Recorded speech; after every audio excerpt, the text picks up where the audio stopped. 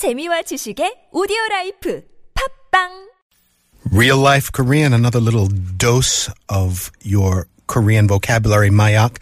We're here with Sun Kyunghwa from the website talktomeinkorean.com. How you doing? Hi, Kurt. All right, what you going to teach me today? Today, I'm going to introduce two expressions that people often use related to romantic relationships. Ooh, exciting. Oh, are you? The first expression is 희망 고문. Himang, I understand that's hope, right? Yes. Himang gomun. What does that mean? Torture. Hope torture. Yes. Okay, and you said there were two? Oh, another expression is 어장 관리. All right, let's start with the first one. Hope torture. Himang gomun. I can sort of guess what that might mean, but why don't you unpack it for I us? bet, yeah. 희망 고문 is used when someone tortures someone else by giving them hope.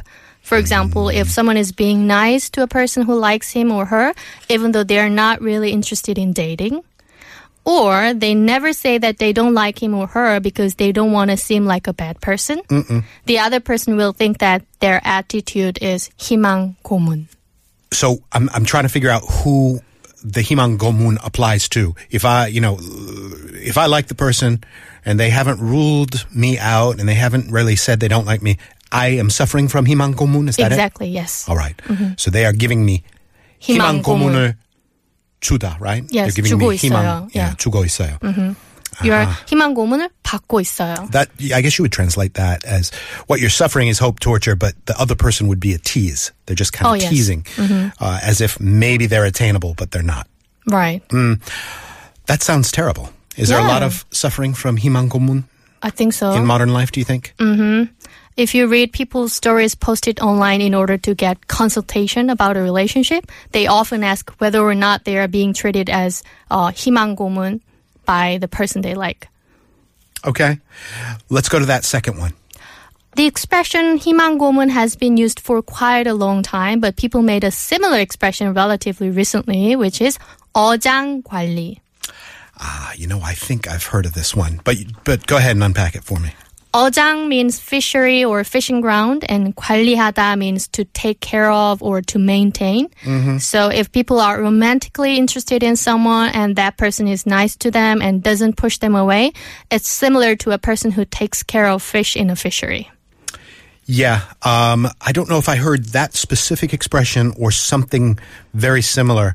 It's when the other person, be it a man or a woman, likes having you around, right? That's right, yes. Flattered by your attention. So they kind of keep you in the fish bucket, the Exactly, fridge. yeah. Just in case.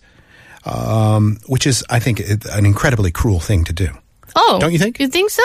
Well, am I reading it right? The other person doesn't want to commit. So you are they're sort of 어장 관리. They're keeping you on ice. Is that right? Oh, yeah. But the person in 어장 관리 wants to be loved by that person. Right. Yeah. So they're happy to stay in the fish bucket or in the fishery. Be cultivated maybe some like people, a fish. I wouldn't want it because I deserve more. There you go. Yeah. Right? I'm not your pet fish. Exactly. Don't keep me in the tank. Yes. Okay. I'm suffering. So you can have these two words at once. Right. If you're, how would you use 어장 관리 in a sentence for me? 너 지금 어장 관리 하는 거야? Okay.